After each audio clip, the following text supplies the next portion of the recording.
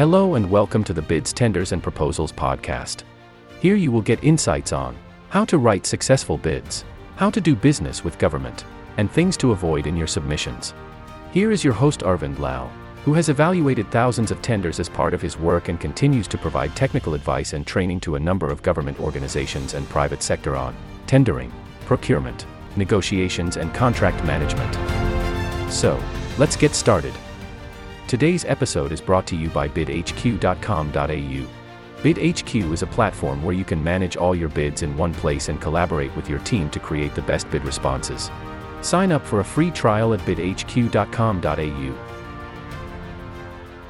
Hello and welcome to the Bids, Tenders and Proposals podcast. My name is Arvind Lal and today we will be talking about subcontractors. As a contractor, how do you go about using the subcontractors? And as a subcontractor, how do you actually make sure that there are a few checks and balances in place in terms of your business and in terms of the way you are likely to work with the contractor? So essentially, a subcontractor is someone that will work under the head contractor and they will provide certain parts of the services that will ensure that a contractor is able to deliver the full aspect of the work required under the contract. So this is quite common in construction industry. An example would be building a house. So if you are building a house, you'll engage a contractor to build the house, but that contractor will have several subcontractors. The subcontractors would be someone will probably do the concreting. There'll be a plumber that come out and do all the plumbing works. There'll be an electrician that come out and do all the electrical works. There'll be a bricklaying contractor and so on and so forth. Essentially, a subcontractor is normally a more specialized in a trade which they just do that particular aspect. When the government departments, for example, issue a request for tender, a contractor would take on that work. However, they will perhaps not have all aspect of that work that they will be able to do, which would mean that they'll have to call upon the subcontractors.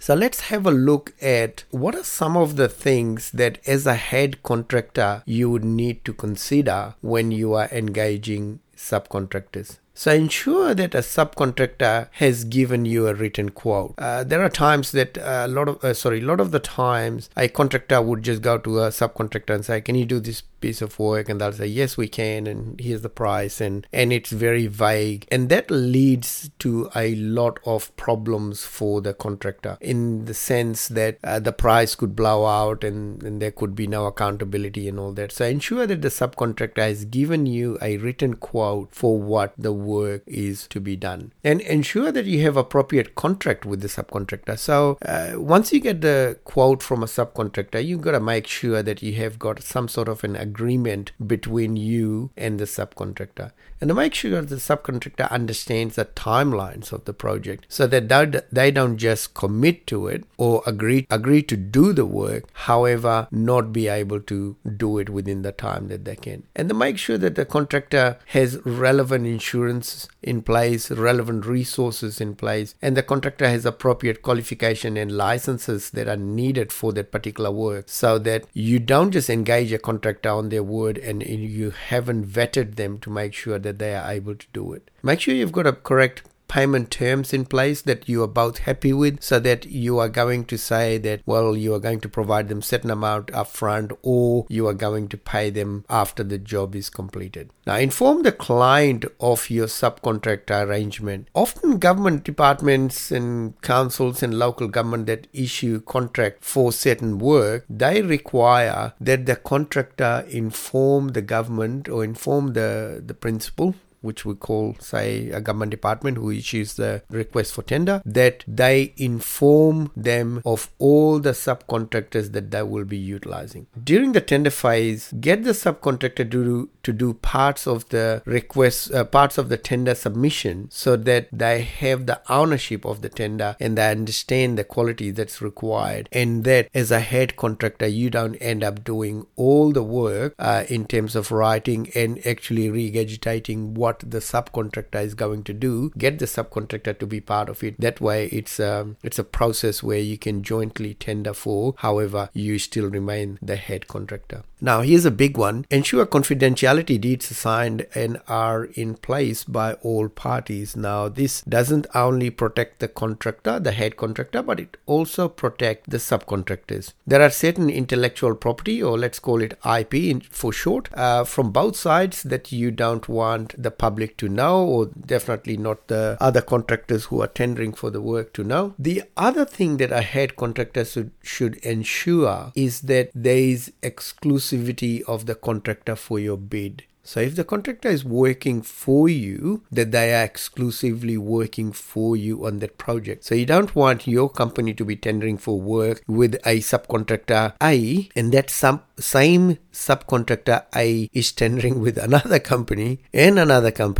that way there is a problem of collusion, what's known as collusion. When you are actually colluding for price or service, whatever you are tendering for, you don't want to end up with one of those companies that have colluded with other companies through a subcontractor. Ensure that the subcontractor is working for you. This could also create a bit of a problem if you've got a subcontractor that is actually working for other contractors as well, in the sense that you can end up having that subcontractor perhaps giving you a higher price but a more reasonable price to your competitor, and your competitor ends up winning the bid. And so that's very important, that you got to make sure that the contractor is working exclusively for you. In most of the contracts from the government department, they actually require the contractor to submit a statutory declaration that they have paid all their wages and also have paid their subcontractors. So ensure that you have got an arrangement in place where you are actually appropriately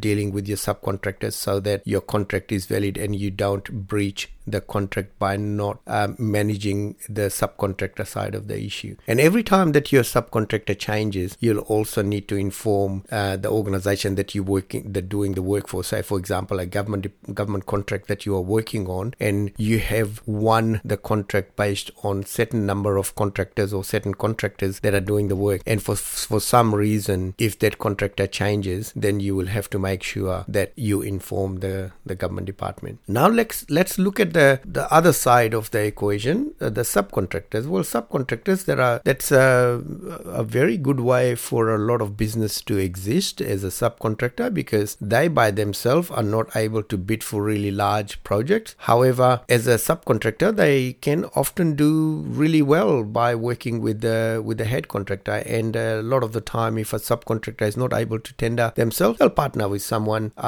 perhaps bigger, who have got more capability and resources to be able to tender for larger contracts, and the subcontractors will actually get on board there and assist the contractor achieve those the requirements of the contract. So the subcontractors could be electrical contractors who can't, perhaps let's use the building example again, they're probably not in a position to build the building all by themselves, but they are really good electricians, and they could go out and perhaps do 10 buildings for the contractor as a subcontractor to do all the electrical work for that particular building. So the subcontractor will be engaged by the contractor, and all accountability and responsibility of the work will be to the head contractor. However, the head contractor must have a really good agreement in place with the subcontractor, so that accountability can be transferred to the subcontractor. Now, if you are a subcontractor, you have to make sure you ensure certain things are in place as well. Ensure you work with reputable contractors. Now, a lot of the times that I have looked at a number of local government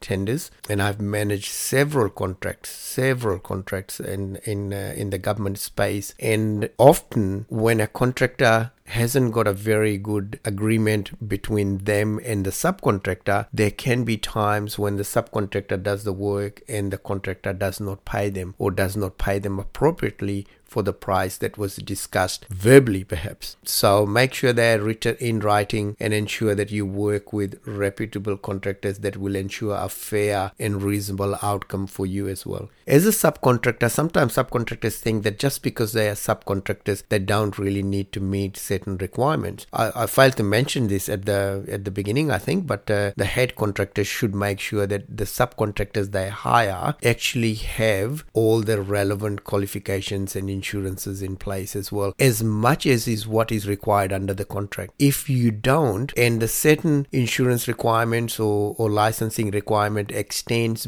to your company, and you don't have them tied to properly with the subcontractor, then you are left as a head contractor responsible for that. So that's a point that I probably didn't emphasize as much when I was talking about head contractors. But as a subcontractor, make sure you have all the relevant insurances in place. Ensure that there is a contract in place that will protect you and ensure that you are paid on time. So as a subcontractor, even though you may be doing the work and you think it's okay to just verbally agree on the work, that's all great. However, it's good to get it in writing to make sure that there is an agreement between the subcontractor, that is used as subcontractor, and the head contractor, so that there is appropriate level of work that you are going to do, there's a scope of work that you are going to do, so that you don't end up saying that, but we were expecting you to do this as well and you have not costed it. So that will mean that you'll end up doing thousands of dollars worth of work that you don't get paid for. So make sure that you quantify the work that you are doing. One of the things that I think the whole industry, the construction industry, fails on is making sure that they keep records of everything that they do and ensure that they are not misrepresented by the contractor. The subcontractors need to make sure that they have appropriate level of record keeping so that they can make sure that they demonstrate that did that particular work, they demonstrate that they were on site on that particular day, they demonstrate that they were not on site on the particular day, because there are times that things can go wrong and you don't want to be taking the responsibility for what you are not responsible for, and conversely you want to be taking responsibility for what you are responsible for. The other thing is, other than keeping the records, is having regular meetings with the contractor to stay on top of things. Now, when you have regular meetings with the contractor, you are able to actually understand if there are any problems that are brewing in with other subcontractors that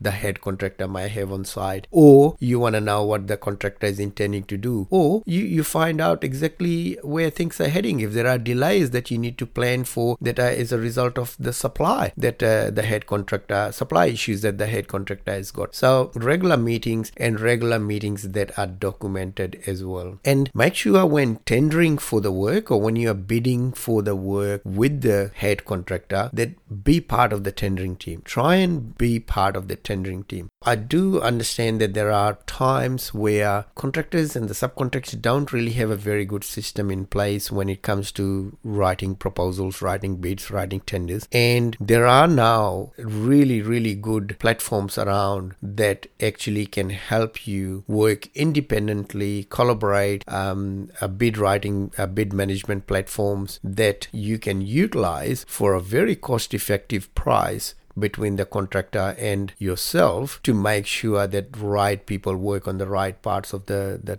tender. The reason I'm saying this is often if I am a head contractor and I've got five may be too many, maybe let's say three subcontractors that are working on the request for tender document that I'm responding to, you can make certain subcontractors responsible for their parts of the section. So as a head contractor, you don't end up writing everything on their behalf. Now there's a level of ownership that will be taken by the subcontractors when the subcontractors actually write the responses themselves, and the head contractor then takes the responsibility for the full tender that they end up submitting. Now, as a subcontractor, be clear on your part of the work, and I think I've talked about this a little bit before, is that you need to know what is your scope of work so that you don't get caught doing too much or expecting to go there doing more and getting paid for more only to be told that, sorry, the contractor B is doing that, not your company. So you have to make sure that you've got it in writing. The scope is nice and clear for you to be able to do the work. And again, the last thing is the confidentiality deed to protect your intellectual property. Make sure that as a subcontractor, it's good to have a handshake deal, but just to make sure that have the confidentiality deed in place, and this will protect both sides, the head contractor and the subcontractor. So if you are concerned that there is not enough confidentiality in place, then you can approach the head contractor and say that we need to do a mutual confidentiality deed so that we don't go and talk about your company's IP to anyone, and in the same manner that you reciprocate that you are not going to talk about my company's intellectual property or whatever trade secret that I may have, the pricing that I've given you, so that that's not out in the public for other contractors to see and actually use that against me in my next tender. They are some of the things. I mean, there are obviously a lot more things to do with contractors and subcontractors, but if you can get some of these things right, and one of the big things is before you enter into the workspace or you enter onto the site and start doing the work, you must have some of these agreements in place between the subcontractor and the contractor, whichever way you're going, whether you are working as a head contractor on this project and you want the subcontractor to be accountable and make sure that there's certain thing the subcontractor is actually signed off on. Well,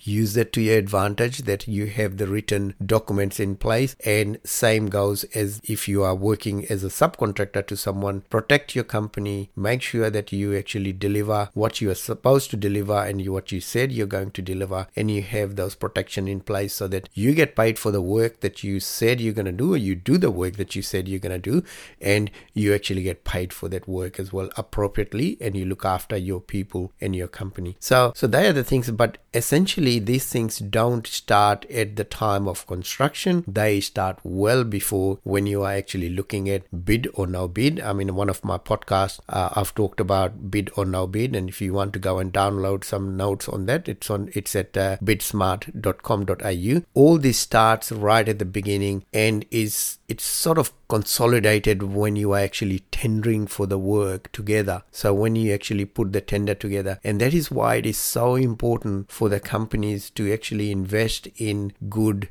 bid management platforms or a system that they can actually utilize so that they can capture all the parts of it, not only within their own organization, but when they're actually reaching out to the subcontractors, so that subcontractors can actually manage parts of the bid writing process and essentially become part of the bid team. And that's what it is at the end of the day. At the end of the day, you are not going to, as a head contractor, not going to go to an organization or your client, if it's a government department, whoever it may be, you're not going to them and saying, oh, well, this is 5 companies tendering for this work. No, you're not going to. They know that there are 5 or 10 or 15 companies that are tendering for the work. If you are going with 4 other subcontractors, you're not going to go in there and say that, oh, well, this tender is a combination of 5 of us contractors. It's not. It's actually a head contractor that is tendering for the work by using those subcontractors. So essentially, there's one tender, one team you demonstrated, and it's made up of 4 other subcontractors. So a government department or your client will see that as one tender. So for that to be seen as one tender, you need to prepare that the tender as one tender, and you need to form a team before you actually write the tender, and you actually need to write the tender or the bid or proposal, whatever you want to call it, as a team, so it actually reflects the total thing rather than